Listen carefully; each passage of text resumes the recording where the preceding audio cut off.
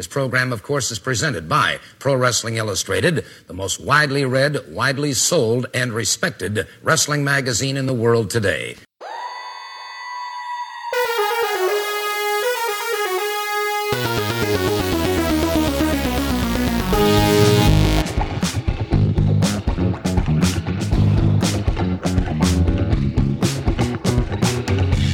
This is the Pro Wrestling Illustrated podcast. I'm your host, PWI senior writer Al Castle, joined once again by my co-host, PWI contributing writer and celebrated author and podcaster, Brian Solomon. How are you? I am doing great, Al. Thanks for that wonderful introduction. Yes, I finally got your book in the mail. I got I think I told you, I got your book very nicely shipped, and I got a PWI not as well taken care of by the mailman, within the same couple of days. But very excited to read your book. I was in Florida for a couple of days and got started on it. And I'm not a huge book reader, but intend to see this one through. Great. I just came back from Florida myself. I wonder if really? you were there at the same time. I was there last week, Sunday to Thursday. I was there Friday through Monday. So, yes, at least we overlapped for a day. Oh, okay. Could have done one of these in person. Yeah. In Florida. Yeah, absolutely. So a lot to talk about. The last episode we did, there wasn't a whole lot of news. And sure enough, as soon as you hit stop, all hell breaks loose. So we got a little bit of a backlog of a couple of big stories that we intend to talk about. One obvious one is the situation with Sasha Banks and Naomi leaving WWE, being suspended. We're going to talk a lot about that in just a bit. And then I think, who would have thought this would even be a conversation? But we might be talking about the return of Ric Flair to the ring, of all people, at 73 years old. We talked a little bit about the prospect of Vince McMahon returning to the ring for WrestleMania, and both thought how wacky that was. And little did we know that a few months later we'd be dealing with something like that again. And then later on, going to hear from Billy Corgan. This is an interview that I conducted for a forthcoming edition of PWI. I think it's the Supercards issue, the August issue, the hot seat interview. It's going to be a portion of the interview because we went really long. And Brian, this was like one of my bucket list interviews for a while, so I was really thrilled to do it. I mean, I'm a Pumpkins fan from way back, and been wanting to talk to Billy, who's the owner of the NWA. They got a big show coming up on June 11th, Always Ready, and we talked all things NWA. And this guy loves his wrestling, knows his wrestling, and frankly could be a little bit ornery. I don't know that we got off on the best foot at the beginning, but it was fun. Yeah, no, I mean, one thing, and you'll hear it for yourself, one thing that I learned is do not call the NWA throwback. And I know you and I have talked about how, so much of what we enjoy about the NWA is kind of like that nostalgia retro sort of vibe, but it's certainly, he doesn't deny it, but I think he's maybe a little sensitive about it.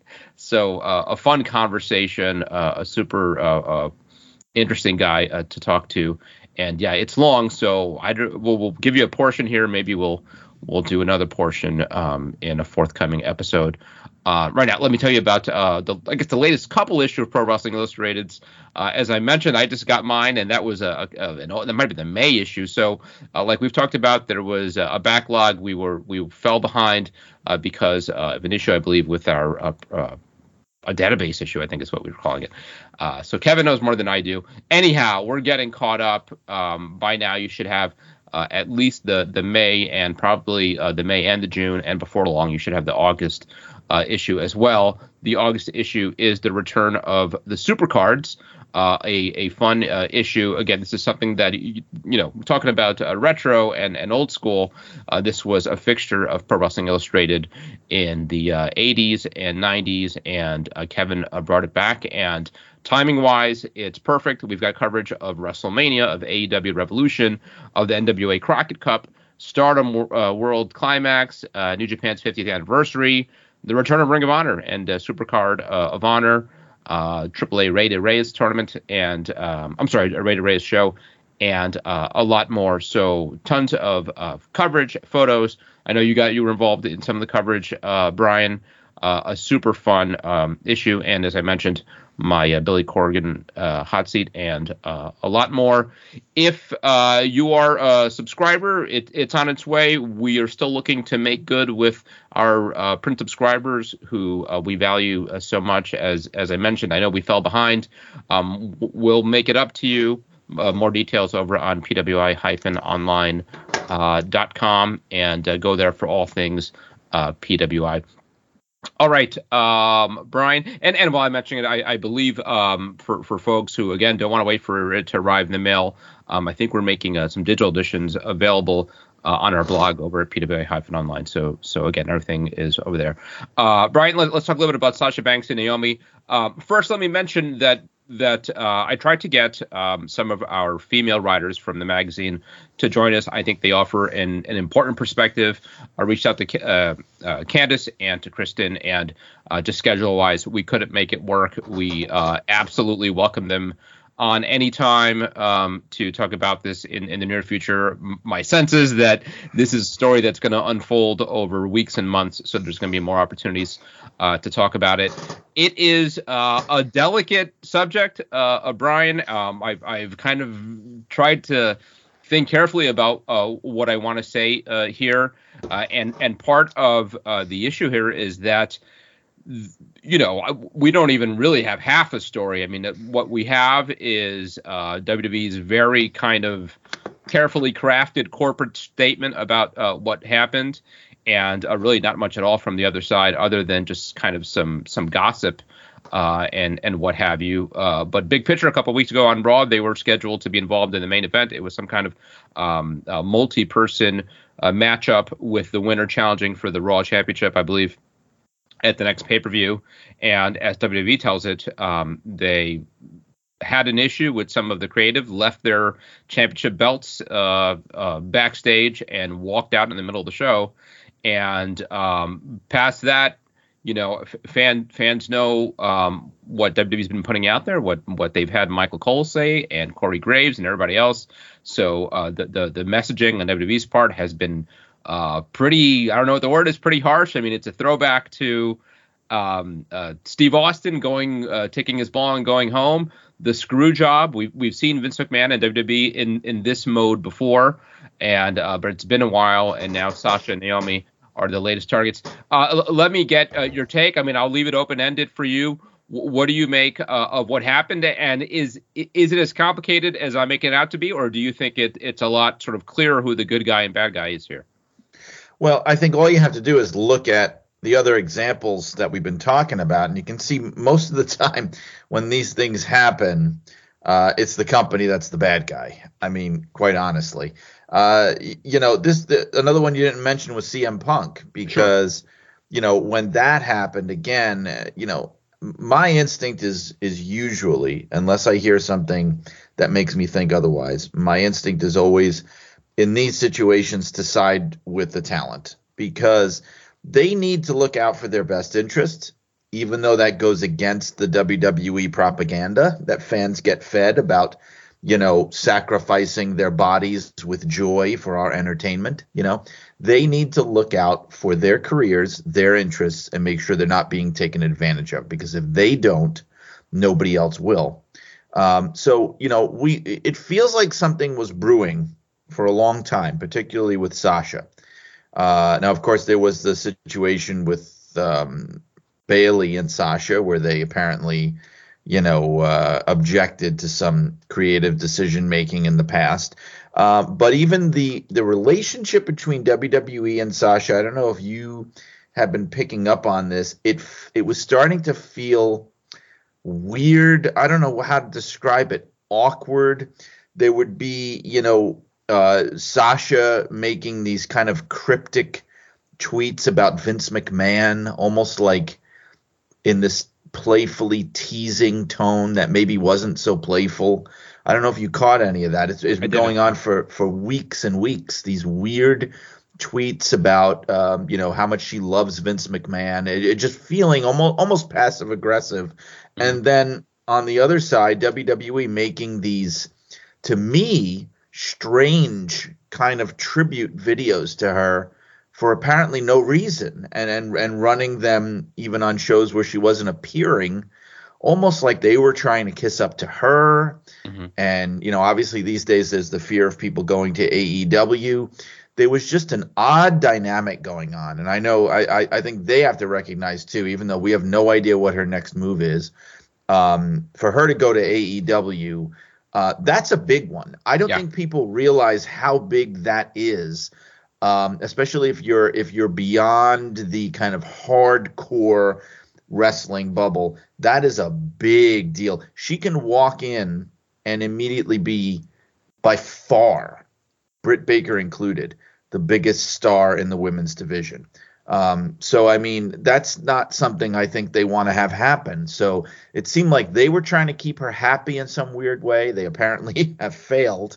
But again, until I hear more, until I hear something that makes me think otherwise, I am on their side, meaning Sasha and Naomi. Yeah, a lot of things that I want to respond to there. First, I think you're absolutely right about AEW. We've talked a lot about how crowded the roster is over there and how a lot of times these wrestlers that AEW picks up from WWE or other companies kind of get lost in the shuffle. That wouldn't happen with Sasha Banks. She goes over there and she's the top person in the women's division, a division that frankly isn't all too deep. And I don't know if this is a hot take, but I was thinking this before all this happened. For my money, Sasha Banks is the greatest female performer in the history of WWE. I think that highly of her. I just think she is an absolutely polished performer in every way.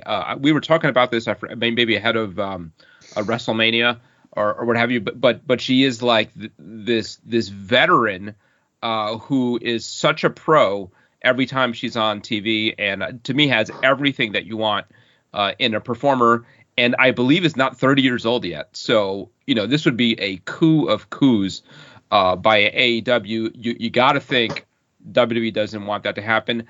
I don't know the logistics of it in terms of what her contract situation is. Does it even come to that? Do they just outright release her because there's so much hard feelings here? I don't know, but yeah, I gotta imagine Tony Khan somewhere is just chomping at the bit over the potential, at least, for Sasha as well. And Naomi's a real talent too. I mean, I'm sure that they could both end up over there. Naomi's got some other connections. It's in some ways it's a little more complicated with her. And as you touched on, I mean, I do feel like this really is a story about Sasha Banks and Naomi, I think, being a loyal friend, loyal partner, kind of standing by Sasha. And as you touched on, this is not the first time that we have known about some dissatisfaction, some unrest on Sasha's part. And as you also touched on, I think a lot of people, a lot of fans and just observers, by and large, have sympathized with her because for what I just said, and I think a lot of people agree with, of her being the absolute best, and that's in WWE, which has, Ronda Rousey and Becky Lynch and Charlotte Flair. I mean, right there, those three. I know you hate the Mount Rushmore analogy, but if there was one, they might be on it. And I think Sasha's better than all of them. And so that goes to how highly I think of her. And the reality is she has not been portrayed that way by and large for the last couple of years. And I think there's all kinds of I don't think it's as cut and dry as they don't know what they have in her. She's in the doghouse. I think there have been some creative missteps. Absolutely. A couple years ago, Sasha and Bayley was the hottest thing in all of wrestling. And, we frankly never got a satisfactory payoff for that. That could have been a big WrestleMania match. I think they ended up blowing it off on an episode of SmackDown. And since then, just kind of half in, half out. And it does feel like they're kind of trying to stay in her good graces. I wonder if the fact that she is still relatively young gives them the feeling of, we've got time with her. We don't know how long we've got Ronda or Charlotte. We got to strike while iron's hot with them. Sasha is still could be relatively young in her career. She could be doing this for another 10 years or more. But I I have a lot of, I want to throw it back to you, but what you said about siding with the wrestlers, I absolutely understand that. And even having relatively little information about what happened, I think and CM Punk put out something kind of touching on this as well, that it's important, sort of no matter what, that they stick together because of what they're up against, right? WWE is the big corporate monolith. They have all the chips, all the leverage. We know certainly relative to other pro sports how little of the revenue coming into WWE, and they just had their most recent financials, and it's just off the charts, the money they're making. Everybody in the company is underpaid by that standard, Sasha as well. And yeah, they've sort of been screwing around with her, or at least she feels that way. You know, she has been on the outside of that group, Charlotte, Ronda, Becky, for a long time now. And she got the consolation prize with the tag team title, which frankly WWE has never valued all that much. But this is partly devil's advocate and partly I think legitimate. What about the notion that she is an employee and what she is paid to do is run the play, right? We've all had jobs and have them now where your employer wants to gives you an assignment that you're not crazy about, that you might think is a bad idea, and maybe you speak up about it, but at the end of the day, you got to do your job. And walking out of the office or whatever the setting is unacceptable and it's unprofessional. Look, by all means, if you want to quit. But that's not good business. Is there something to that, or no? Is it that cutting dry? That is it a matter of WWE is mishandling her? The creative stinks. She had a right to speak up. She chose this to be her hill to die on, and that's fine. Well, I understand the company's point of view.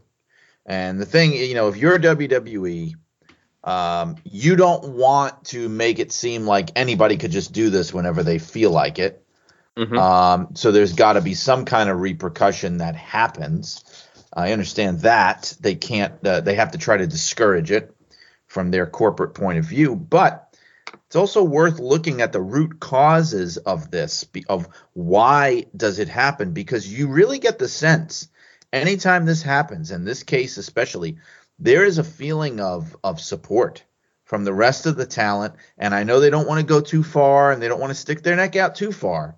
But if you see them on social media and you see the kind of subtle messages they send whenever these things happen, it is a form of solidarity. So obviously there's a realization that there are issues there. There are problems. There are a lot of frustrated people.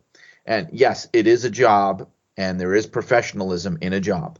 But also in any job, I would tell anyone that feels like they're being mistreated, misused, mishandled over a span of time, leave. Absolutely leave the job. And as far as the timing of it, and walking out during a show and that sort of thing, obviously it's not ideal. But you know what? Here's the thing. They can't have it both ways. Either these people are independent contractors or they're not. Do you know what I mean? Right. They're really not, at least to hear WWE talk, they're not employees. They're independent contractors, even though they're not allowed to work anywhere else. And even though we all kind of know they haven't truly been independent contractors for about 25, 30 years now or more. But they are supposed to have some kind of autonomy. If they're not happy with the way their career is going and the way they're being handled creatively, they have the right to go somewhere else. And when you see something like this happen and it's done in a way that, yes, you can question the professionalism of it, you have to ask yourself, what has led to this? This cannot just be somebody waking up on the wrong side of the bed one day. This has been building. What is happening? What led to this? I think before you can completely judge like that, that's what happened with the cases of Bret Hart and Steve Austin and CM Punk. There was, as time went by, more and more came to light as to why they were thinking the way they were thinking and why they did it, to go beyond just the way the company chooses to spin it. Yeah. Yeah, I think one of the issues with Sasha that makes her a little different than some of those others is that there is a little bit of a track record here, right? Of that's true. She doesn't like something, so she kind of storms off.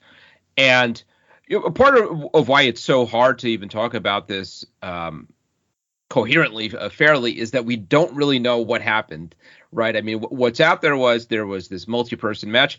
Supposedly, I guess Naomi was supposed to win it, so it wasn't that. It sounds like what I've heard, what I've read, is that one of the issues is that essentially the plan was building to both of them challenging for the Raw and SmackDown championships respectively at pay-per-view and losing.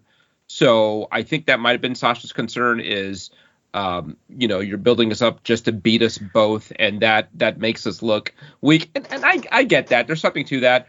WWE suggested that they had some issue with some of the performers who were in that match. That seems weird. I don't know if I don't know what's to that, if they were just saying that to kind of disguise what the real issue was. But again, Sasha's got a little bit of a track record here. And one thing that I think that we shouldn't take for granted is that, yes, there was Steve Austin and there was CM Punk and there was who's the other one? I'm forgetting. Bret Hart, obviously, and a handful of others over the years. But do you think those are the only folks over the history of WWE who have been dissatisfied with a storyline?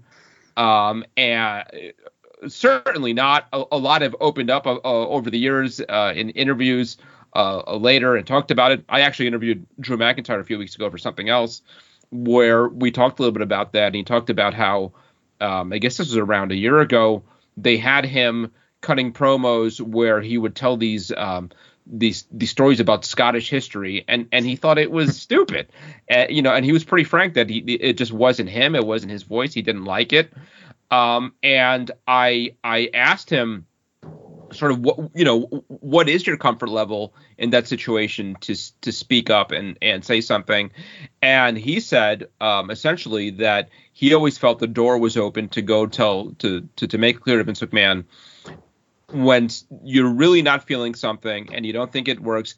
And beyond that, he said, Vince McMahon wouldn't force you to do anything that you don't think is going to work because he wants a good product too. Do I totally believe that? No. I think he's being a little disingenuous and maybe a little. Well, I also think sometimes they're getting worked, unfortunately. Sure. They may not be disingenuous. People have talked about in the past, and I was never close enough to really speak on authority, but how very often the strategy will be, Vince wants to appear to be the good guy. So very often he will hear the talent out. He will talk to them. He will kind of like hear their side of things and seem very accommodating. And then what will happen is he will instruct people like John Laurinaitis, like Bruce Pritchard, in the past maybe like Jim Ross, and that might have been the cause of some friction between them. He will instruct them to carry out his real desires, but then the blame will fall on them as, like you said, the hatchet men. So I think that's something sometimes that even the talent doesn't always comprehend, sadly. Yeah. All that said, I mean, I think my big point is that, do I believe Sasha Banks should be in a bigger role in WWE? Sure. Do I think she's been buried? No, not at all. I think by and large they know what they have in Sasha Banks. Some of it might be sort of a timing. We've talked relatively recently here about how you can't always be in that main event mix, and sometimes you're kind of rotated in and out. And for all we know, she was about to be rotated back in. I don't know. I don't think it's a situation like Ricochet or something, right? I mean, Ricochet, who came over to WWE as a world-class worker with a giant reputation and has spent most of the last couple of years working on main event or something like that. I think they know Sasha Banks is a big star. You know, she does the Nickelodeon Kids Choice Award. She was in The Mandalorian. Her cousin is Snoop Dogg. She's a star. I think they know it. I do think in the next year or maybe longer than that, they would have plans to put her in the very, very top. So that makes it a little trickier when somebody walks off because they don't like, and I don't want to minimize it to a certain finish or a certain match, because clearly it's about more than any one thing. It's about sort of where she's positioned. But this is all to say, and I don't know how this is going to end up, but part of me really thinks that Sasha may look back and regret this. And that depends also on where she lands, whether she shows up in AEW, what her contract situation is. But I think back to Steve Austin, and he regretted it, right? I mean, he's spoken many times about how that was not the way to do business. And, you know, I'm trying to be careful here because I know there's a lot of competing facts. Yeah, and I think one thing we have to be careful about especially is, you know, you don't want to create an environment where, and I'm not saying you're doing this, but you don't want to create in general an environment where, I don't know, sometimes I feel like the judgment being placed on them, meaning Sasha and Naomi, is for whatever reason worse and harsher. I mean, Brock Lesnar threw the belt at Vince McMahon in his face in Gorilla and walked out, you know, and I don't think he caught as big of a backlash. So, you know, that's why I'm trying to be understanding that the thing about Austin that you mentioned him, and like we were saying before we started recording, I was working for the company when that happened, 2002. He walked out immediately after WrestleMania 18. It was a very bizarre situation. I remember I came into work the day after WrestleMania because I didn't get to go to that one. That was the Toronto one. And the people that did go that I worked with, they said they were coming back. They were in the airport to go home. And they saw Austin getting on, quote unquote, the wrong plane. They were in the airport. And they said, well, that's not where he's supposed to be going. He wasn't going where the rest of the talent was going. He was going to Texas. And they were trying to understand what he was doing. And then, of course, we all found out in a day or two that he had basically walked out on the company. But the thing is, I understand why he regretted it, because I have to say, out of all the examples we've been talking about, and it's tough to say with Sasha and Naomi because it's so new, Austin's situation was probably the one where I feel the most like it was an overreaction on his part. And I understand, you know, for people that may not have been watching then or remember, you know, he was very sensitive that he was stuck in his mind in a mid-card WrestleMania match with Scott Hall, and that then they were going to ask him to job to Brock Lesnar on regular TV, you know, just a regular Raw or SmackDown match, you know, and he felt – the problem was he felt all of a sudden extremely paranoid because he had built the company up, saved the company in a lot of ways when a lot of these guys had left. Hogan was gone, who he never liked. Hogan was gone. Hall was gone. Nash was gone. You know, Bret Hart left. All these people were leaving. Randy Savage. And it was Austin who essentially saved the company from a financial point of view. And especially that's how he saw it. And in his mind, what was happening was, okay, now these guys are back. Hogan's back and his buddies, and they're just going to like kick me to the curb. Now, I don't think that is what they were planning to do, but that's how he saw it. And I do think that he overreacted a little bit in that particular case, because I think it was just a moment where, you know, he was maybe briefly out of that main event picture. It was getting a little crowded, but I think certainly if his health had held up, that there were going to be many big money matches for him in the future that they probably had in mind, including Hogan himself, if he would have worked with him. But, you know, in that case, I do think there was a bit of an overreaction. And you know what? Maybe this will turn out to be like that too. Yeah. But I don't think we really know yet. Yeah, I hearing you kind of go through the nuances of that situation, it strikes me to be very similar to what's happening with Sasha. I mean, I think of all those examples we've gone over, it's maybe the closest comparison when you talk about somebody who has been a huge star and knows they could still be a huge star and be one well into the future, but for all kinds of reasons is on the outside looking in right now. And, Sasha's got Ronda Rousey, the one of the biggest stars in women's sports of the last generation, who, as I said, you don't know how long you have her, but there's a thought. And look, I'd absolutely argue that a Sasha Charlotte match at WrestleMania would have been better and maybe better received by fans. But I understand you got Ronda, you're going to put her in a big match at WrestleMania. So, I don't know whether she's feeling paranoia, but I do think it sounds like there's a feeling of being underappreciated, and maybe fed up. And on the flip side, kind of like with Austin, I could see Vince McMahon and WWE feeling, look, we know you're great. We know what we have in you, and we're going to get back to you. Just chill out a little bit, and we guarantee you're going to be in the mix up top and for years to come. Again, when you're talking about somebody who is barely 30 years old. So again, I mean, I want to say this for a millionth time, but knowing so little about what's happening, it's tough to really give kind of like a accurate analysis here. One thing we can talk about is WWE's reaction, right? So we haven't heard from Naomi and Sasha, and that's one of the things that I think in a way builds sympathy for them, is that they don't have that. I mean, I suppose they could go on social media and go spouting off. I think it's credit to them that they haven't. Meanwhile, you've got WWE seemingly at every turn, taking opportunity to tear them down.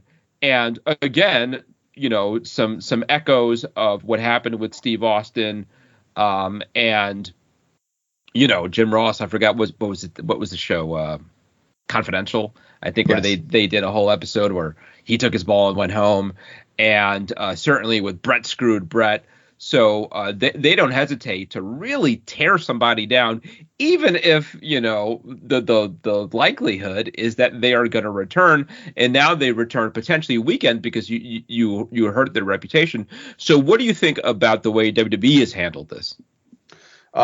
Very strange. I mean, the kind of, what would you call it, like PR release, whatever it was that they put out, it was just weird to me. It felt different from any response they'd ever made. It wasn't really a press release. It was almost like a meme or something that they put out.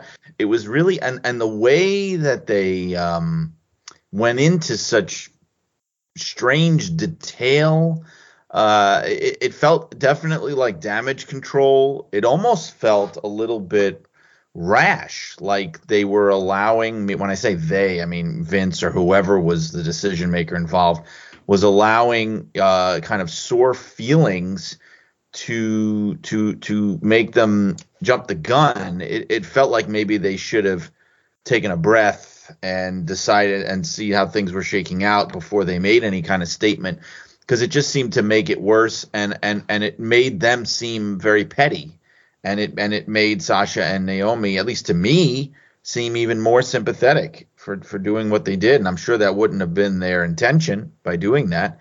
It just was weird. Yeah, absolutely. And it's the one place where I think we can opine sort of with some knowledge of what's happening, because it's out there. I mean, you could judge what they said. And yeah, I think it's petty. I think it's a real bad look for them. It was wholly unnecessary, unless the idea is if they think they are truly on their way out. And again, I don't know the logistics of their contract situation and how much of that is possible, but you want them to be damaged goods on their way out. You want to hurt their reputation. You want to put it out there that these are not people that you want to do business with. They're going to play dirty. So if it is sort of it's still not the right thing to do, but at least strategically I could see what they're trying to do there. But it doesn't feel like that. It feels just sort of like petulant and really ill-advised. I mean, I think back to, do you remember when Macho Man left the company? This is now 20 years ago or what have you. And no, what am I saying? 30 years ago. Almost. It's almost 30 years. 94. Yeah. 94. Yeah. Right. The only way they dealt that at all was Vince McMahon on TV putting him over huge, right, and thanking him for all those years of service. If they did anything, I wish it would have been that. But honestly, I wish they did nothing at all. You know, I guess you have to explain something. You say it's wrestling, right? You could say they were friggin' hit by a car backstage or whatever. They've been attacked, and then you just drop it, right? And right. And you know. But that's the one place where they lose that higher ground here, right? I mean, I think, again, reasonable people can argue that WWE is in the right in this situation, or they could be sympathetic to WWE, because really, at the end of the day, it's Sasha and Naomi that did something. They're the ones that walked out. But I think they lose a lot of that sympathy and credibility for their handling of this, and it's really ugly. What do you think is the most likely way that this all turns out? If I had to pick right now, I think and I don't know if it's a month down the line, 6 months down the line, I think they all make nice. I don't know about that. The reason I'm hesitant to say that is because, again, without knowing, with only getting like the tip of the iceberg feelings of what's going on here, and trying to like gauge what's under the surface of the water based on that, I tend to believe that for them to put out a message like what they did in the form that they did, and it being so unique and rare for them to do something like that almost seemed like DEFCON 5 to me. Like that was made with the thinking of they're dead to us. You know what I mean? That was like a Brett screwed right. Brett kind of thing. Like I think if the company was thinking, oh, we're going to salvage this, we're going to fix this, we'll make them happy, we'll make it right, they wouldn't have done that. They wouldn't have put that out like that. They might have put out something, but it wouldn't have been like that. It was the tone of it, the timing of it, the wording of it. It just felt like, the hell with these people. So long, don't let the doorknob hit you on the way out, kind of thing. Yeah. One other thing I want to talk about, and something you said before made me think about it, and this is where it would have been good to have Kristen or Candace on. Do you think any part of the way WWE has handled this, either the treatment of them, or again this aftermath of the messaging they put out, does any part of that have to do with them being women? And is that to say, if it's attacked, if it's who's the equivalent, the men tag team champions, let's say it's Riddle and Orton, does this play out the same way? Because one of the things that I'm thinking about is conversation we had in the last episode about Tammy Sytch, and how after Tammy Sytch, I think there was a conscious decision on Vince McMahon's part, don't let any woman have so much power in WWE. So is there some a part of that relates to them being women? I think there is. I really do. And that's kind of why I brought up before some of the comparisons. And I feel like the response, and I think that might have even been what ticked them off even worse, specifically Sasha, the sense that they were being treated differently, that they were being not taken as seriously. When you think about situations of guys that have taken issue with Vince, there's still a little bit of that old boys club mentality where Vince is an alpha male, and he has that sense of like, if I have an issue with, one of my boys, one of my guys, we're going to work it out. We're going to lock horns, and, we'll have a little pissing contest, if I could say that. We'll figure it out.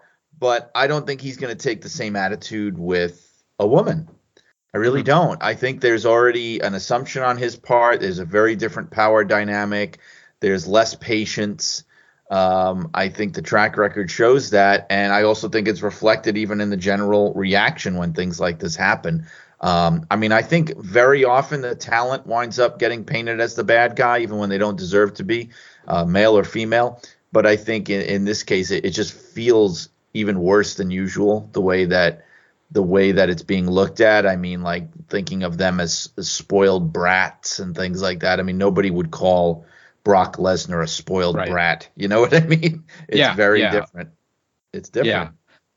Yeah. Absolutely. I agree. We've talked a lot about Sasha, and most of the stories I think have been about Sasha, but let's talk a little bit about Naomi. And, there are reasons why it's sort of different with her.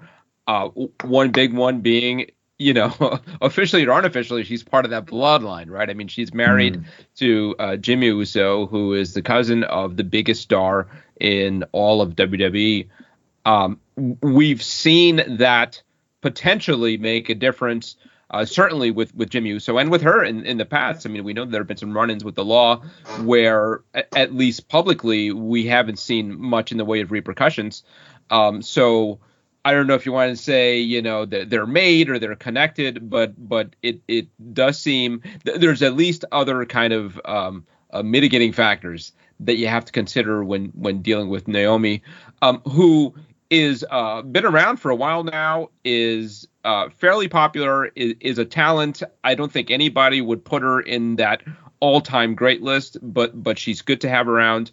I actually think it wouldn't have been, we might have talked about this, not a bad idea to actually have, before all this happened, to put her in the bloodline. I think she would. We did. She could benefit. Yeah, she'd benefit from a change of character and pace, because I think the whole, glowing babyface thing has maybe worn its welcome. But does everything we've said apply to her as well? Do you expect maybe she gets different treatment here? Well, she is the one who has less of a, like, let's say if there's a situation of them jumping ship to another company, there's definitely less of an upside for Naomi. I mean, if I can compare it to the Radicals, Sasha is like an Eddie Guerrero.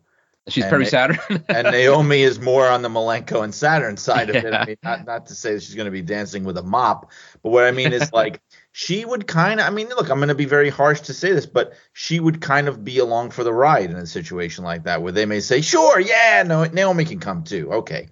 But in the end, like, her upside is not as big. But, the conversation we're having has me thinking, and this would be a very crazy thing, but crazier things have happened. If Roman, say, for example, we know he's got a tremendous amount of pull and stroke. If he were to somehow work it where Naomi is allowed back and Sasha is out in the cold, that could happen too, where Naomi finds her way back because of who she's connected to, and Sasha, let's say, winds up in AEW or winds up maybe not in the business. Stranger things have happened. But it's worth noting, though, again, that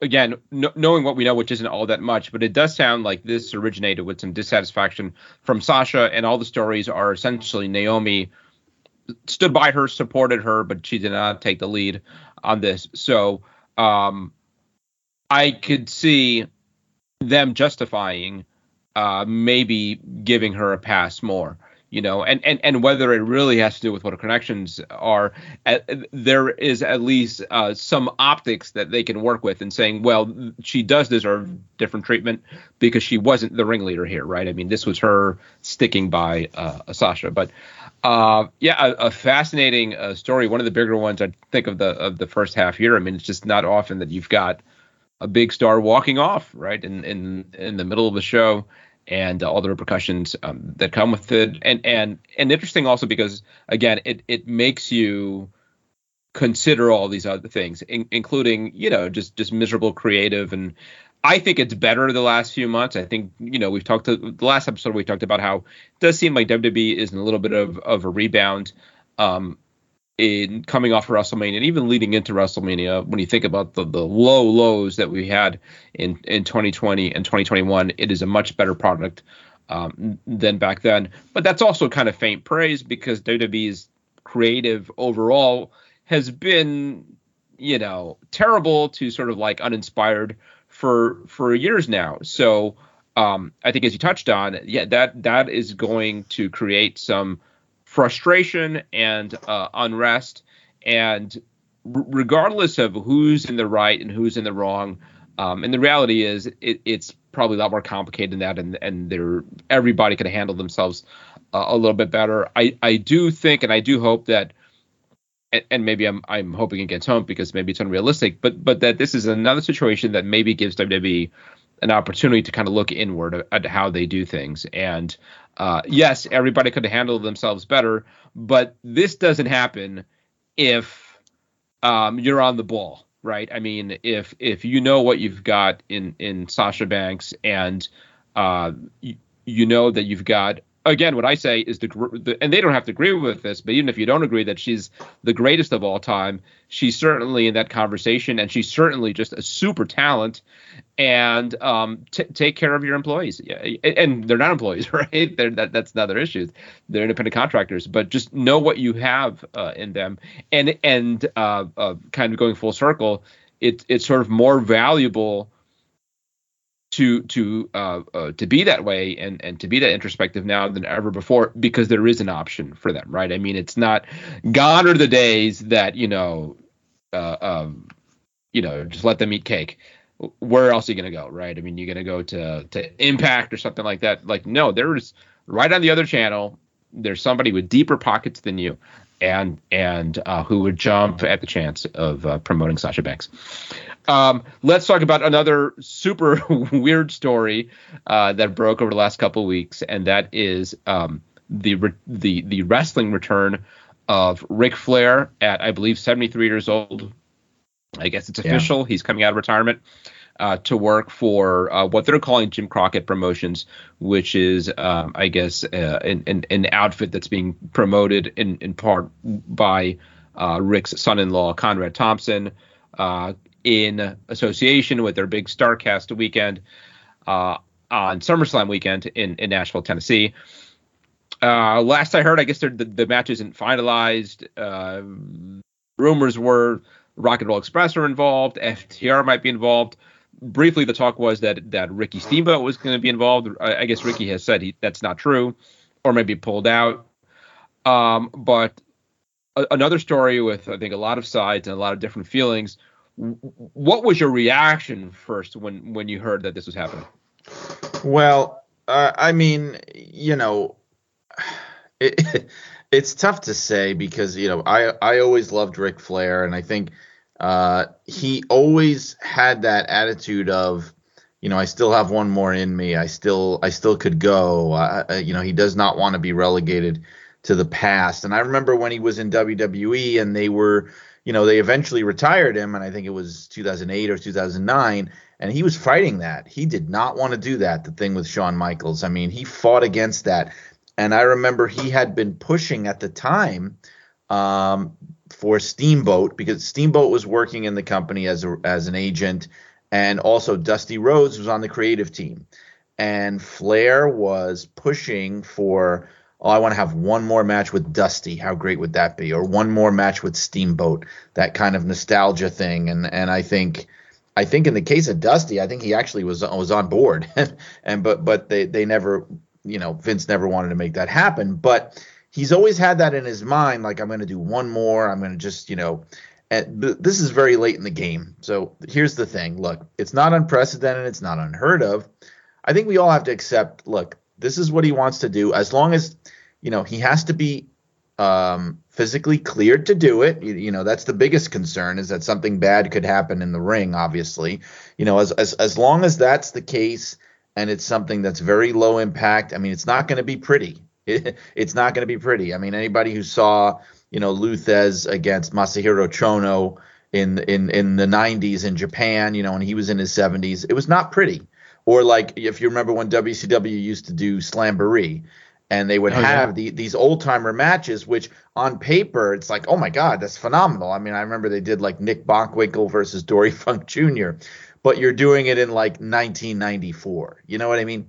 It's not pretty, but here's my thing. It's better to put him in there if he really has to do this with someone else that is of comparable age, rather than have, like, some people were talking about that he wanted to challenge Nick Aldis, for the NWA, or not Nick Aldis, Matt Cardona for the NWA title. That, I think, is where it becomes something that should not be allowed to happen.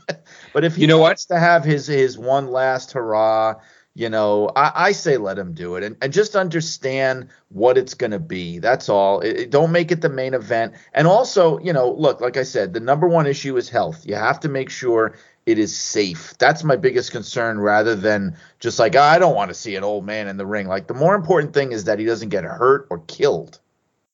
Yeah.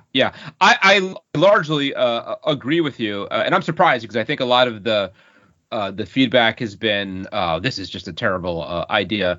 And right, from a perspective of a 73-year-old man with, I think he's got a pacemaker, and a whole history of health issues in recent years.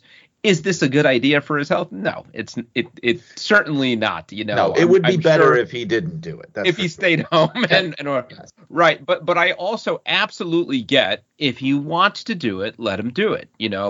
This is a guy who was again, forget about Mount Rushmore. This is the greatest of all time, right? I mean, I think many people would agree with that. I mean, this is Babe Ruth, this is Michael Jordan, this is Wayne Gretzky.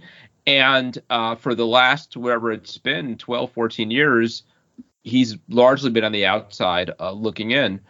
And if he is clearly closer to the end of his life than beginning of it, and this is something that he wants to do, I say have at it. I mean, try to do it as carefully as possible. I think to George H.W. Bush, skydiving. Didn't he skydive like on his 90th birthday? He did. Was that a good idea? No, but I think he realized, look, whatever happens here is gravy, right? I mean, I've made it this far. If wrestling and performing in a ring is what's given Ric Flair the greatest happiness and joy of his life, and he wants to do it one more time, would I promote it? No. I mean, I wouldn't want my name attached to it. But I think it makes sense that it is essentially family running it, and I'm sure Conrad is going to look out for the best interests of his wife's father, and is not going to put him in a situation that he thinks is overly dangerous. At the end of the day, it is wrestling, right? And they always say it's not ballet. So can something catastrophic happen? Absolutely. Sure. Is there a relatively safe way to pull this off? Yes, absolutely. Where I disagree with you somewhat is that the best idea is to put him in there with somebody similar age. I think that's potentially a disaster. I don't mind. Yeah, you're thinking somebody that is more in shape and in their prime that could kind of carry him. That kind of thing. I think you could have a Ricky Steamboat or somebody in the match, and I think you could have them chop each other. But I think you need some pros in the prime of their career to do a lot of the heavy lifting. I think Matt Cardona makes a lot of sense, actually. He's exactly the kind of wrestler who I think could work out here. Did you see the video of Rick working out with Jay Lethal? I did. Yeah, and yeah, he looks, grading on the biggest curve ever. He looked okay. and I hope I could do that at 73. I mean, sure. I hope I could do it at 53. He's not going to be flipping over the turn post and going for that, bump. He's not going to be, a lot of those signature Ric Flair spots. I wouldn't hold my breath seeing. To some extent, we just kind of saw this with Steve Austin. And look, he's not even 60 yet, so it's not exactly the same. But a lot of the same concerns of, like, is there a way to do this safely? And Austin actually ended up doing a lot in that match. He took a bump on the concrete.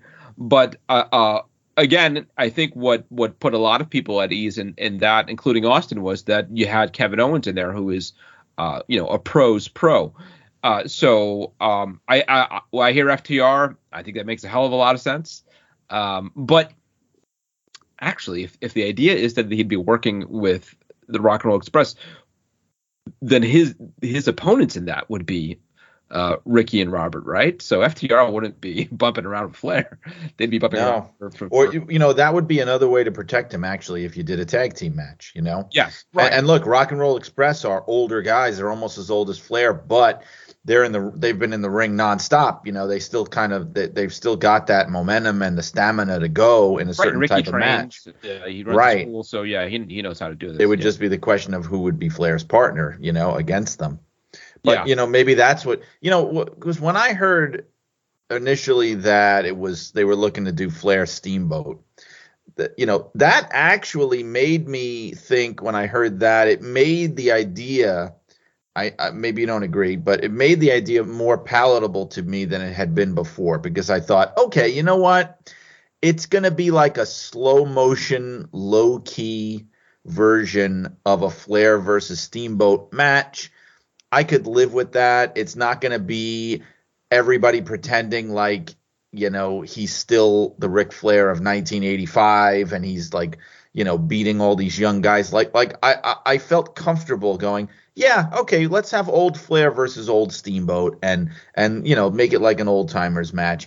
But, that's it made it more I was more okay with it, if that makes sense, because I didn't think that they were going to do anything that crazy or high impact. And I think because an audience is going to be very forgiving for a match like that. They're not going to be booing these guys. They're going to love whatever he does. Right. Yeah. They're not going to be chanting boring, even if they are bored. You know what I mean? They're gonna give these guys some respect. So or Flair or whoever he's in there with. So I mean, I don't think that there's going to be huge expectations on it. Right. I mean, you're getting to see Ric Flair wrestle, which for a whole generation of fans was something that you thought was impossible, right? I mean, I thought about going down to Nashville to take my kids to see it because, a few years back when they were still relatively small, I took them to see Paul McCartney in concert just to say you did, right? Because you're the last generation that can say you saw a Beatle perform live, and they'll have no memory of it, but you have the story. And I sort of feel the same way with Ric Flair. I mean, and if it was in there with Steamboat, it would have been even better. I mean, I saw Flair Steamboat. My kids can tell their grandkids. But all that said, something of a hot take, and I had been thinking about this actually well before any of this was announced, going back a year or so ago. If you're Billy Corgan, who we're going to hear from in a moment in this interview, I don't think it's the craziest idea to consider putting the NWA World Heavyweight title on Ric Flair. My God. It's always been 16 world titles, and a few years back John Cena tied him, and so now they share that. And if you're Billy Corgan and you got the NWA and you want to put some buzz on your product and on the 10 pounds of gold, how better than and I'm talking essentially a publicity stunt, right? I mean, a gimmick. But imagine Cardona calling out Ric Flair, teasing him, tearing him down. And, we've seen this a million times. Challenges him to a no-holds-barred match. Aldis comes out, clubs him with a chair or something like that. Flair rolls him up, 1, 2, 3. Ric Flair is the World Heavyweight Champion for the 17th time. I think that could be something. Oh man, I don't know. I just cannot. I can't follow you there. I would love to see. And look, it's not the WWE Championship. It's not even the AEW Championship. It's the NWA Championship. Right. And I'm sure Billy could use publicity. Don't you think that is not the kind of publicity you want, though? I mean, it almost becomes a joke at that point. Here's the thing. I can almost get with if they, because I had said how I'm more comfortable having him against, someone near his age. I could almost get with this idea of maybe, let's say he challenges Cardona, but the way I see it, the way it's more less of, to me, a cheap publicity stunt, more inspirational, less like groan worthy, is if they do it like, did you ever see Rocky Balboa, which is essentially Rocky 6? Where it would basically be Rocky Balboa, where he gets in there, he gives the champion of the world, everything he's got, takes him to the limit. But of course, in the end, reality sets in. Yes, he loses by a hair because he has to, because he's an old man. But he walks away with his pride, and he walks away with the champion, in this case being Cardona, the loudmouth, obnoxious Punk, saying, all right, you're Ric Flair, you're the nature boy, I have to respect that, you're the man, and I'm going to shake your hand, but not going so far as to actually have Flair win. You know what I mean? Like that, yes. I think I could live with a little bit more. Yes. Now, the issue there is that scenario requires I think more out of Ric Flair than anything we've talked about, right? I mean, we have what looks to be a six-man tag team match where you could get away with Flair tagging in a couple of times and doing a few signature spots. What you're describing would require a full-fledged match against a guy who, is essentially in his prime right now. And to be honest, thinking about it, that's already what they did with Shawn Michaels with his retirement match. I was about to say that, yeah. Now Flair was a lot younger there, and even there, and I think it's what made the match so great and so beautiful, was that you saw Flair struggle to be his younger self, and that is now how many years ago? Well, he was about 60. He was about 60 there. Yeah, I think he was 50, just shy of his 60th birthday. And in retrospect, it's like, wow, he could have gone another few years. and he did work in Impact. He is basically the age that Steve Austin is now, having just worked that match at WrestleMania. And that takes me to another thing that I want to talk about related to this. And if nothing else, I hope this puts to rest the whole concept of a retirement match. And I get a retirement match in terms of like selling some tickets, but it just puts wrestlers in the situation to have to go back on their word, and they've done it so many times. I just say leave it alone, right? I mean, like, it's sort of like what we saw with The Undertaker a few years ago with AJ Styles, where we didn't know at the time whether it was his retirement match, and he still is sort of, even now, not completely committal about it. But maybe a better example up until this year was Steve Austin and The Rock at WrestleMania 19. Nothing announced ahead of time, but you're just done, and you go out and you say, if that's the last match I wrestle, great, that was a good way to go out. But who knows? We'll see it. We'll see in the future, because this is now Flair's, I don't know how many time coming out of retirement, And I think it's unnecessary, because I think he should be able to come back whenever the hell he wants to, within reason. And so should anybody else.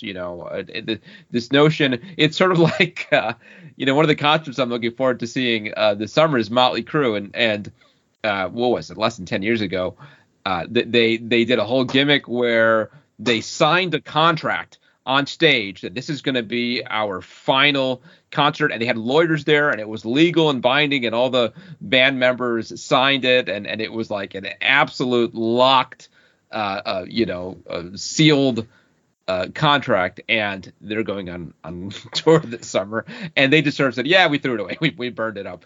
So let's just not do that anymore. If I never see another retirement match, I'll be happy.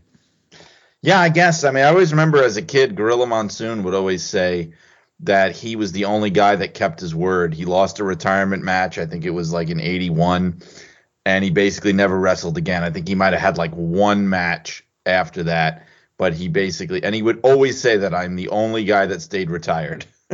Yeah. I mean, the one that was sort of the most maddening that I remember was Mick Foley. Remember that he talked about all the time, I'm not going to be the one that comes out of retirement in 6 months or whatever, and he had that Hell in a Cell match with Triple H back in 2000, and there he was in the next pay-per-view. Right, but I remember he was actually very upset about that. He did not want to do that. They kind of forced him to do that, from what I understand. For that very reason, he felt like it made him look very bad. He said what you just said. He said, I just had this retirement match, and you're making me have a rematch on the next month's pay-per-view. That was not something he wanted to do. Well, he could have said no, but I understand they but he shouldn't be in the position to have that make that decision, because the reality was Foley was still able to go and wrestled for many more years. And at some point he probably should have stopped wrestling, just in terms of, well, I shouldn't even say that, because now I'm contradicting myself. He should be able to wrestle as long as he feels he's healthy enough to wrestle and somebody's willing to pay them to wrestle. And that's part of it, is like, how are you going to tell anybody, like, no, you can't do your job and get paid for it anymore? I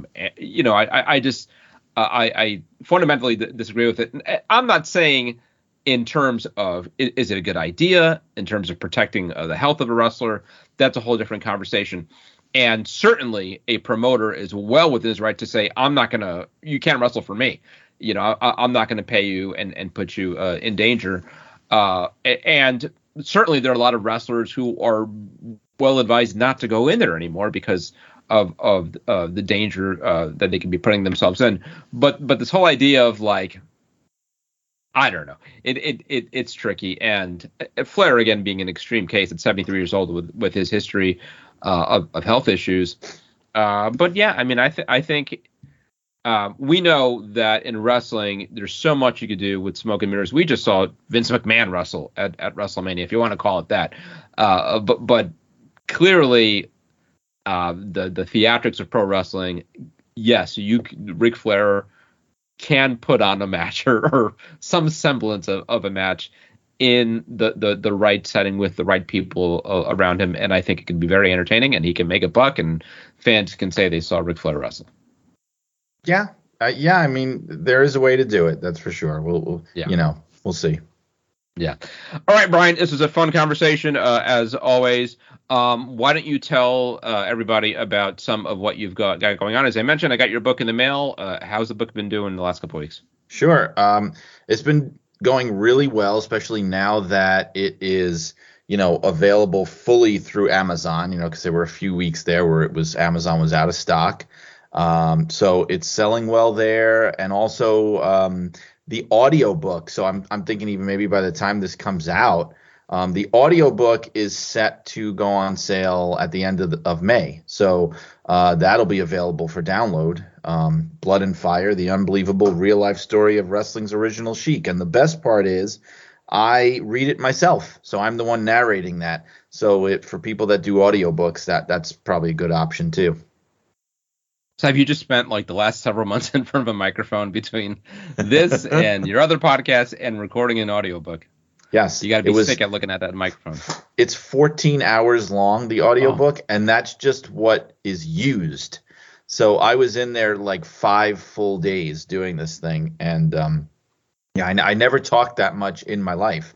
I was in there with like tea with honey. Like I couldn't believe what a toll it takes on your voice. But yeah, you're right. Between like there's 2 podcasts, there's the audiobook. Plus for the past month, I think I've been plugging the book on someone else's podcast, probably almost like every single day. So I'm kind of losing my mind a little bit, but it's fun. Now I feel bad about Bobby. No, this is my original home. I'm not going to complain. Yeah. And why don't you mention what the podcast is? Sure. It's called Shut Up and Wrestle. And I'm hoping that there are people that listen to this that go over there and give it a try, because the focus of it is old school wrestling. And the topic of old school wrestling depends on the guest, so it's different every week. So like recently I had Manny Fernandez on, and we were talking about, Crockett Promotions and championship wrestling from Florida and all that stuff. And the current episode right now, I have Brian Greenberg on, who was the co-producer of the Detroit wrestling documentary, I Like to Hurt People. And actually next week I'm getting to have, or in an upcoming episode, but I'm talking to him next week, my former editor at WWE Publications, Mike Fazioli. So we're going to be talking a lot about old school WWE magazine, Raw magazine. So it's all that kind of stuff. Oh, that's fun. And I've been having a blast with it. Yeah, it's just called Shut Up and Wrestle. Oh, there's check it out, everybody. There's a Facebook. Yes, that's right. I would recently invite it to it. Yes. Yeah, so like people can join that, and there's like a little community growing. You could talk about the show and the guests, and I'll post like additional content. Like if we talk about a match on the show, I'll post the match on the group. So, it's a fun little extra level for people. All right. Shut Up and Wrestle. Go find it. And the name of the book again is? Blood and Fire, the unbelievable real-life story of wrestling's original Sheik. All right, go check it out. Brian, thank you. As always, I appreciate it. Right now, let's hear from the owner of the NWA, and by the way, the frontman of the Smashing Pumpkins, Billy Corgan. I just came back from Dallas last night, biggest show of the year, WrestleMania. Did you watch WrestleMania? I did not watch WrestleMania, no. Okay. So, I mean, one of the things that made me interested in being there, just seeing kind of the scale of production, it's about as big as it gets. And obviously your NWA, in terms of production standpoint, is probably on the other opposite, right, end of that. So when you see a show that I know you didn't watch this show, but I'm sure you're no stranger to WrestleMania. When you see a show with that kind of production quality, is there anything for you to take from that for the NWA, or do you just see it as kind of two completely different universes? No, I mean, I would love to have bigger production for the NWA. It's strictly a matter of budgeting. For those who don't know, I mean, I've been in a rock band for over 35 years and played the biggest stages in the world. So I love production. But I'm also, because I have played in a band for 35 years, I know what production costs, I'm not under any illusion what that pyro costs and everything that they're doing. So WWE, they put on the biggest show on the planet for professional wrestling. And I have been to some of those stadium shows. I think I went to the one in New Jersey a few years back. It was just mind-blowing, the level of production. So always tip of the cap to them. I mean, for the NWA, look, the NWA was the preeminent wrestling organization in the world for a very long time. And then it fell on hard times. And when I bought it, people sort of said, what is he buying? The most important thing right now for the NWA is credibility and quality. And I think I've demonstrated over the last 4 or 5 years that we've gone way out of our way to rebuild the credibility and the quality of the NWA product and the NWA brand to where we can run world-class events. Now, when I say world-class events, is it WrestleMania? Absolutely not. But by the way, nobody else is running that level of event, and we don't need to name names. Why? Because it's really expensive. And if you're putting your money in your talent, you're putting your money in your organization, you're putting your money in advertising, well, production is probably the first thing that you're going to check off the list. So for the NWA, the most important thing right now is to establish credibility and quality. And if you look at where we started and you look at where we are now and you look at who's on the roster and you look at what we're capable of doing, we're now going 2 pay-per-views, then single pay-per-view, then 2 pay-per-views, single pay-per-view. Those are really, really big steps we're coming to take that was literally on life support only a few years ago. Do you have the benefit, and maybe this is more a statement than a question, I think you do have the benefit of, in your sense, the lower production costs is kind of part of the show, right? I mean, you've had startups over the years that, as you touched on, wish they could do the pyro, wish they could do the big sets, and they can't. So they sort of, piece together what they can.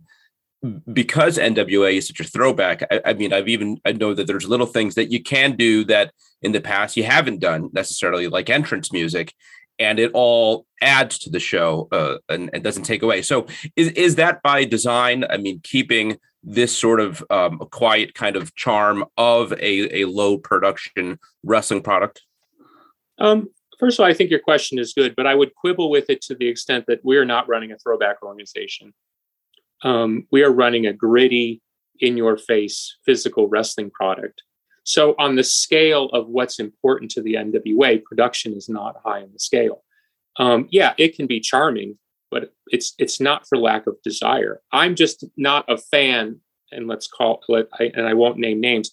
I'm not a fan of watching promotions that sort of try to do production, and they do basically, let's call it the B-level version.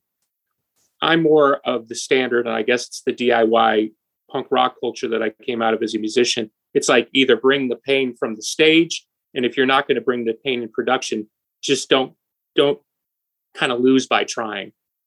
So I'm just not a big fan of like B-level production. I'm just not. I don't like it for my band, and I don't like it for my promotion. So again, I think the focus has to be on innovation and product. And let me put it to you this way.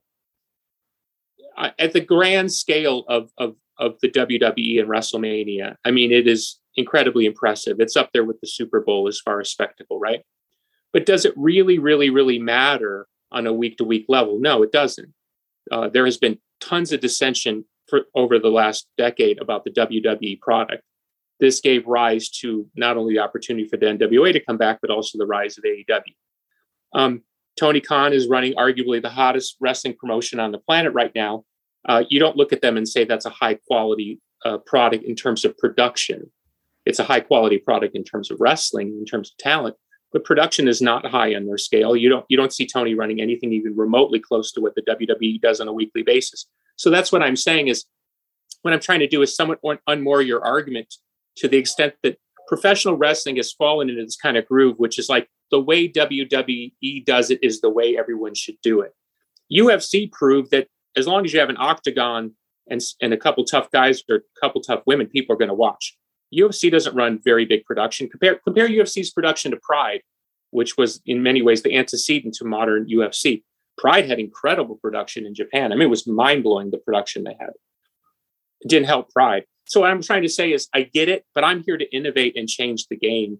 And at the end of the day, I may choose to just keep dollar for dollar putting my money into talent and quality level.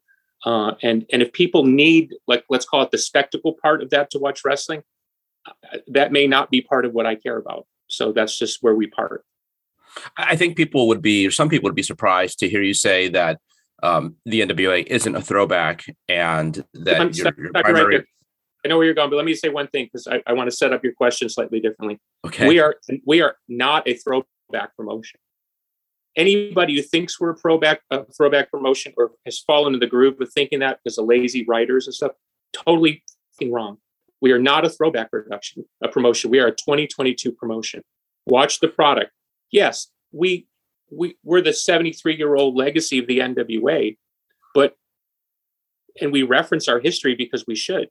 No different than when Hulk Hogan comes out and waves to the crowd, right? We have a right to claim our legacy. And part of that is the charm of what the NWA created, literally from a ring and two people in a ring with a ref. But we are not a throwback promotion. And I'm not offended by the question, but I'm sort of getting kind of tired because it's sort of like the lazy take. And I'm not saying that's your take, but I hear this and I've heard it enough now where I'm just going to start fighting back on it because it's wrong. Yeah. But go on. Please ask your question because I'd rather have this kind of back and forth. Well, yeah, maybe I don't know if some of it is semantics, and right, throwback maybe brings a negative connotation, but do you think it's fair to say that some of the appeal of the NWA, at least to somebody who's coming to it for the first time, right? So they don't know anything about your product, and they put power on, and they see the ring apron that they remember from when they were a kid and the flags hanging. That's a part of the formula, right? And I think, at least again, to bring people in, an important part of the formula. I don't think it makes any difference. We do it because we like it and we like honoring our history and having David Crockett at the Crockett Club. We love all that stuff. I love history. I'm sitting here with piles of memorabilia around me. I love old school, but I am not here to run old school. I'm here because I believe that what the old school represents is the next, is the future of professional wrestling. That's just what I believe. And that's why I bought the NWA and that's why I've invested so heavily in it. So yes, I think the throwback thing becomes kind of a lazy, negative thing, kind of like, oh yeah. And then they do this kind of throwback thing, kind of a winky throwback thing. It's fine. Professional wrestling, you should have fun. But I'm sorry. I think we have 6 or 7 guys on our roster who are 6'5", 6'6", and above, 260 and above. Okay, we're not a bunch of cruiserweights over here. We are big, rugged, tough, and strong. Now, if that reminds you of the old days, maybe there was a reason the old days drew all that money. Yeah. By the way, let's not forget, and I just did a big interview for a business magazine, so I'm sort of reiterating this point if anybody sees this other interview that I just did. Most of the country, let's just stick to America, most of the country has turned off wrestling. So I think it's a great time for wrestling. I think it's amazing that the market is finally loosening up after 20 years since the sale of WCW. I think it's fantastic. I love what's happening. But let's remember here in the midst of all our markdom, and I do use that word somewhat negatively, including me, is most of the country doesn't care or watch wrestling. By the way, the business never ran that way until like the last decade. Why is that? Because it's become a more niche-driven product. Yeah. So if you want to watch niche Star Wars or niche Star Trek or niche whatever, Walking Dead, you do your thing. But the center of business is always the biggest market. And if you look at the way the NBA markets, you look at the way the NFL markets, and WWE, when they get it right, they market to a mass appeal because that's where the money is. Wrestling is about money. It always is. The talent is there to make money because they have a limited shelf life in which to earn their money, and they should. They're athletes. So it's incumbent on the business to say, how can I provide the greatest opportunity, not only for the company and to continue this great brand, but also for the talent? And I'm not into the niche-driven thing at all. So I just want to say, to be very clear, my own personal taste aside, I believe that what the NWA represents is the future of wrestling as far as creating a mainstream product. And there's a reason it worked all those years, not because it was sort of the way it was in the territories, but because it had mainstream appeal. And you had great workers who could work anybody on the card. Yeah. Yeah. Well, to that point, let me raise something else that I think I might also you won't be thrilled to hear. But I don't even know if it's a criticism, but the reality that a lot of your roster are familiar to fans, and from some time ago. I mean, there's a fair amount of talent that people saw in WWE in the mid to late 2000s. People like Chris Adonis and the Pope and Trevor Murdoch, and some TNA guys. So where is that? I mean, do you see those guys as a vehicle to help present the future of wrestling, or are those guys still young enough, talented enough that they can be the future of wrestling? I think that, let's take a couple of names you named. Include Mike Knox in that list. Sure, right. Yep. Okay. Mike Knox has never been booked properly. The NWA will book Mike Knox properly. Chris Adonis has never been booked properly other than his first kind of big run, right? There's a bunch of guys on the roster who've never been booked properly and are far more talented, frustrated by the way the business has treated them, and are looking for an opportunity not only to continue to do what they love, but to demonstrate that the way they were booked and the way they were discarded was false. So that's what I'm here to provide. Right. You know what I mean? Who'd have thought when Brock Lesnar left the WWE under a cloud, I can't remember what year it was, but I was watching, who could have predicted what he would become as a brand, not only as an MMA fighter, but as a professional wrestler? Brock's become one of the biggest draws of the last decade. If you go back in a time machine and look at the way he was being booked and the way he was sort of discarded and treated by what was then the WWE sort of way of doing business, you would say that was a colossal mistake. Okay.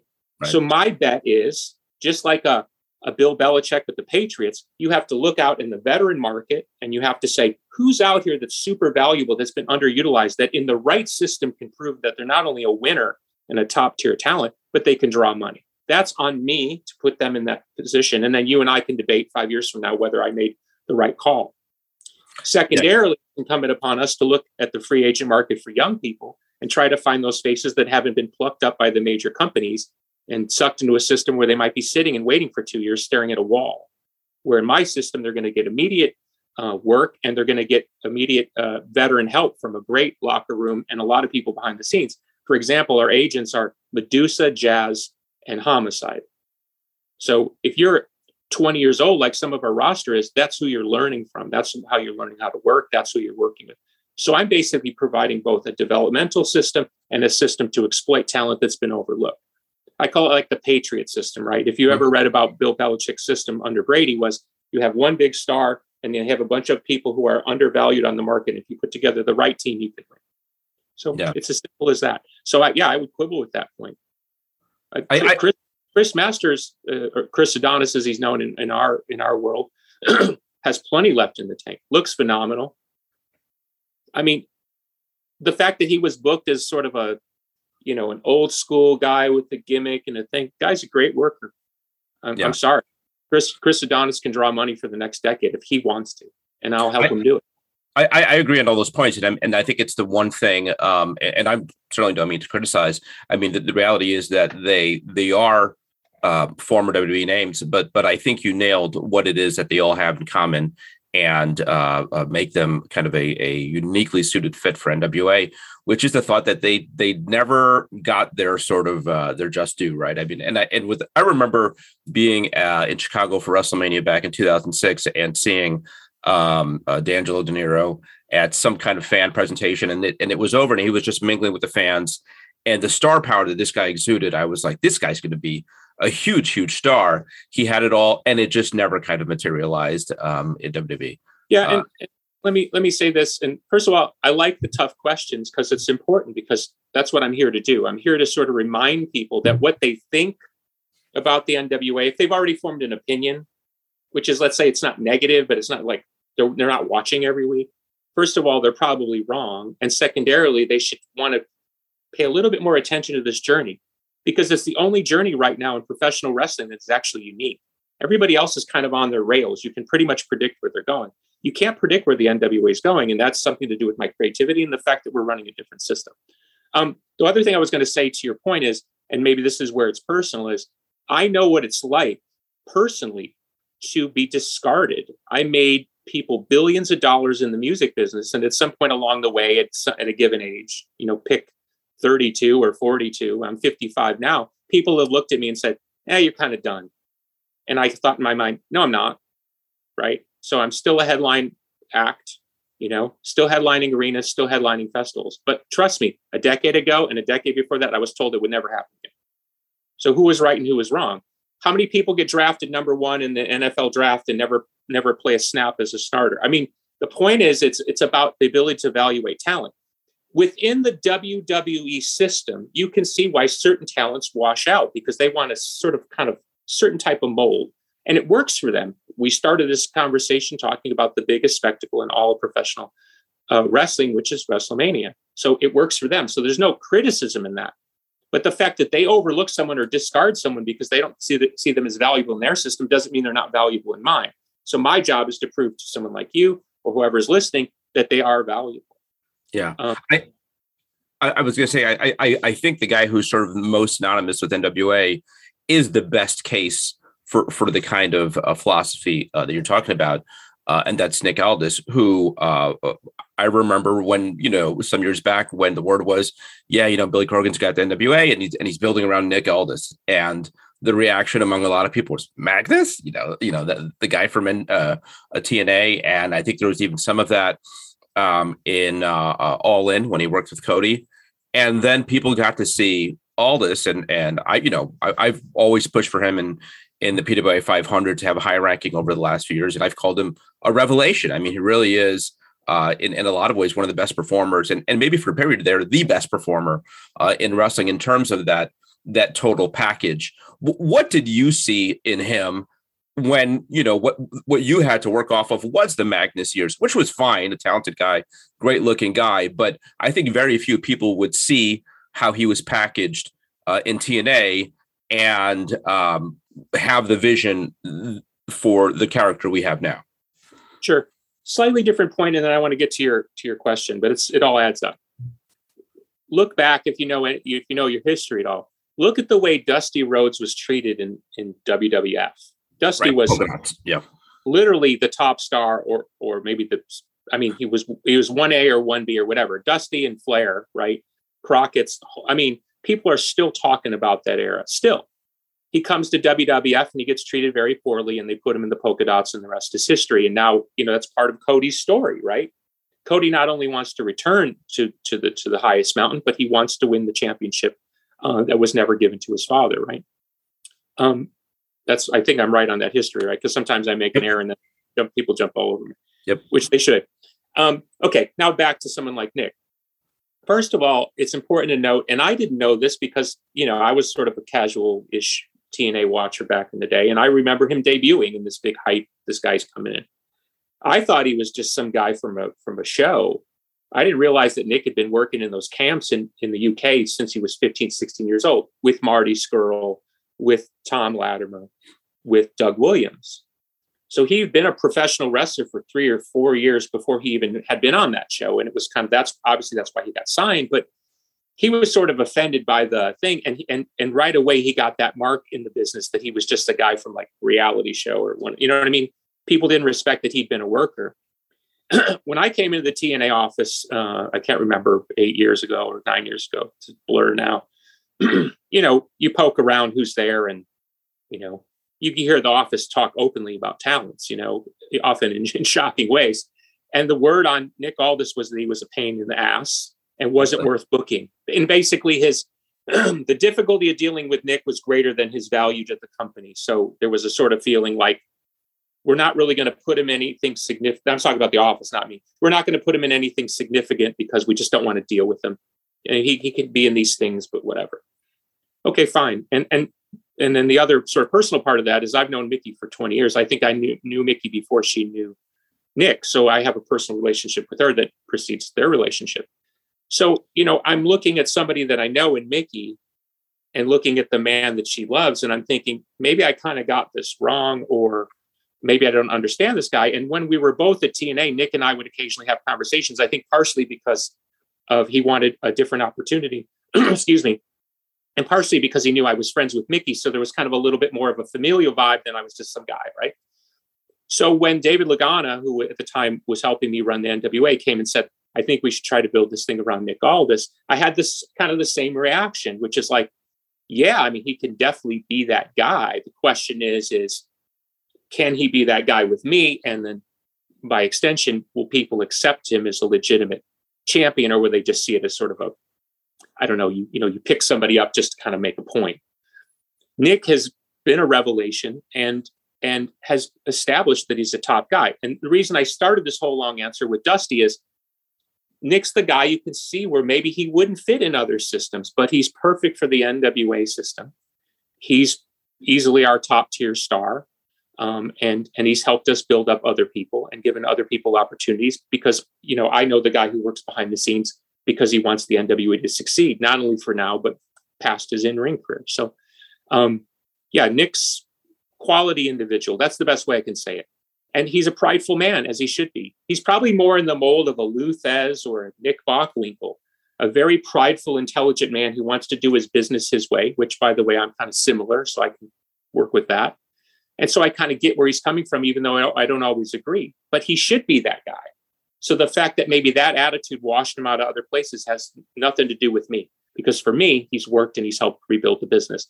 And no matter what happens from here, and you know, God bless Mickey and God bless Nick, whatever happens from here, there's no doubt that Nick has given this opportunity. He put this thing on his shoulders and he's carried it forward.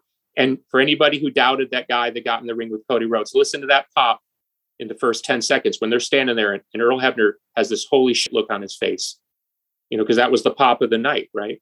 Because it had that. And why did it have that pop? Because the legitimacy of the NWA title, Cody Rhodes' personal story with his father and that title, and Nick making a point. You can only have that if those are top guys. You can't fake that. And those fans know that. Even if Nick's not a flipper and flopper, they know that Nick's the real deal. So that's why we're here.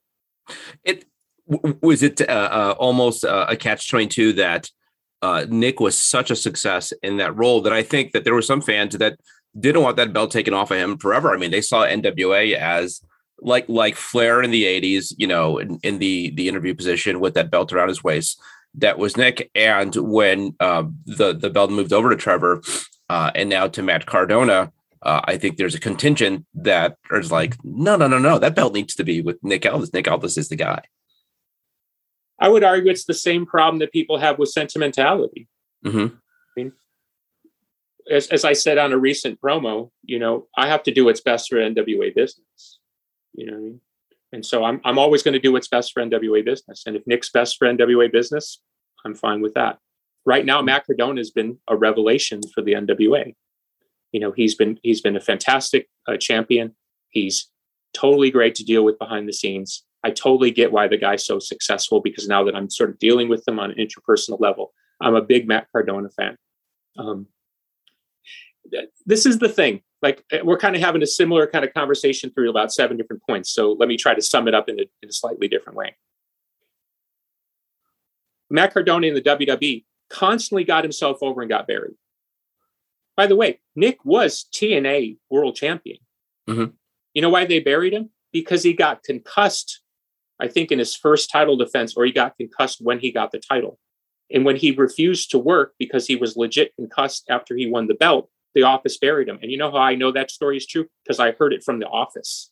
I heard the office's version of how Nick wasn't willing to go out and work hurt with the title. That's why he got buried, not because he didn't get over. They put the title on him. Sting himself went to the office and said, put the title on Nick. Do you see what I'm saying? So, Yeah. so my point is, hey, if Vince McMahon or Tony Khan or Scott D'Amore or whoever else is in the game doesn't see the value in these guys, I do. And my business is built on not only seeing that value, but believing in that value. Like, we're going to win together. And that maybe that comes from my band background, where I really, like, not to bore anybody, but like in my musical life, people oftentimes say, oh, you're the Pumpkins. It's like, no, I really need a band to make it work. Mhm. It really is about the band. So I have a different relationship to like why you would want to work with talent in a different way. And that's oftentimes what I hear from talent is the level of communication, the interactivity between their brand and ours, and trying to find a sweet spot where everybody feels like they're winning. That's why, generally speaking, the boys tell me, and I hear it from around the way other ways, is they feel like they're given a different opportunity in NWA, including letting them go up and rip on promos without anything but a few bullet points to just do your thing. Matt Yeah. Cardona goes the mic. I mean, I literally say, can you give me this and this? And I stay out of the way. Same with Nick. I just wind those guys up and let them go. I mean, that's a different level of trust. You show me where else in wrestling where people are allowed to go out and just completely riff off the top of their head. Mhm. We're more like a rebel punk rock unit than we are a sort of staid wrestling company. So that's what I mean. That's why I get kind of grumpy about the throwback thing. It's like, we're out here rocking, man. Yeah. I'm gonna use this term again, catch-22. And I guess the flip side of the point that you just made, how frustrating is it when you do elevate or create a talent, somebody like a Ricky Starks or a Thunder Rosa, and I don't want to say create, but you put them on the spotlight, they get the first national recognition, and the end result is they get plugged away. I remember having these conversations with Carrie Silken all the time in kind of the formative days of Ring of Honor, where whether it was a Tyler Black or a Kevin Steen or what have you, they'd grow. They'd become this big act for you. And then the next inevitable step is that they would leave. So how difficult is it for you to run your business when, in some ways, the more successful somebody becomes, the more dangerous it is because you might lose them? Yeah, I'm generally okay with it. I'm actually very happy for the talents you named and some of the other talents. Some left under good terms and some left, basically, we got treated like the girlfriend that was getting shoved out of the way to go to the next girlfriend. Suddenly somebody's gratitude immediately changes to, I'm not so grateful all of a sudden because, so-and-so's calling me on the phone. That's fine. I mean, I think it's just an endorsement of what I'm telling you, that we were able to take talents that maybe were not hot on the market, put them in a position where people looked and said, okay, that person. It doesn't really bother me. It would bother me if I felt that somehow it was mine. Like Ricky Starks is a talented dude. I remember sitting in the GPB center where we would tape TVs before, and Ricky Starks was asking me what I thought he needed to do to become a main event attraction. Of course, my perspective was from the perspective of the NWA, and I gave him those thoughts. He gave me his thoughts, and what is interesting, and this goes back to what I'm saying about systems, who Ricky Starks was in the NWA is perfect for AEW. He doesn't have to change a thing. In the NWA, he would have had to change something. That doesn't mean I was right and he was wrong, and now I'm wrong and he's right. And that's what I'm saying. He's perfect for AEW, super charismatic, very talented guy. And we thought that too. The question was, how can we make him work in our system? So it's a good thing. Like, the last time I communicated with Ricky, I sent him a message and I said, I'm proud of you. Like, go do it, man. I mean, that's what we're here to do. So yeah, I only get grumpy when I feel that the talent sort of like goes from kind of a, hey, this is awesome, thank you for giving me an opportunity to, you're in my way. Yeah. I'm not a big fan of that because I've dealt with that on the musical side many, many times. And those things tend not to work out the way the other talent, not me, thinks they're going to work out. So I'm old enough to know that, you just wait around long enough and they'll figure it out.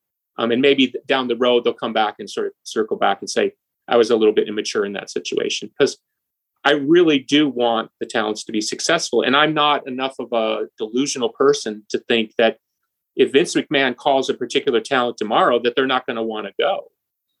So my job is to put them in a position to succeed. And if they succeed at the higher level, you can argue that I'm right, right? I mean, you can argue that I've done something good, not only for myself, but for them. And I'm lucky in that I look on, I look at whether it's WWE main events, Bobby Lashley, I always call him Drew Galloway, Drew McIntyre. Or I can never remember his other gimmick name. He's McIntyre now. Yeah, it's right, McIntyre, right? It's Drew Galloway in TNA. I've been blessed to work with main event talents, like literally try to figure out how to shoot promos and put together matches. And then whether you're talking about a Thunder Rosa or Ricky Starks or even an Eddie Kingston, who obviously had a name, but right. I think the NWA positioned him in a way where people went, man, there's a lot more left in Eddie Kingston. So God bless them all. I mean, that's the whole point. That's what we're here to do. So yeah, but it doesn't frustrate me only when it gets into ingratitude, because that's a weird spot to be in, because I'm not delusional about what I'm providing you. So if you think somehow I am, that's never been the case. I talk very openly about those opportunities. Yeah, I think that's the case for Eli Drake too, who I know had to run in TNA and develop some of that character, but I feel like it was an NWA where we really saw that come out and him start to interact with the fans. And I feel like he was just getting started when he was under contract. That's the thing. I worked a lot with Eli in TNA, and we pegged him as one of those top guys. We set him up to be a top guy, and then the pandemic hit, and we had to shut everything down for a while.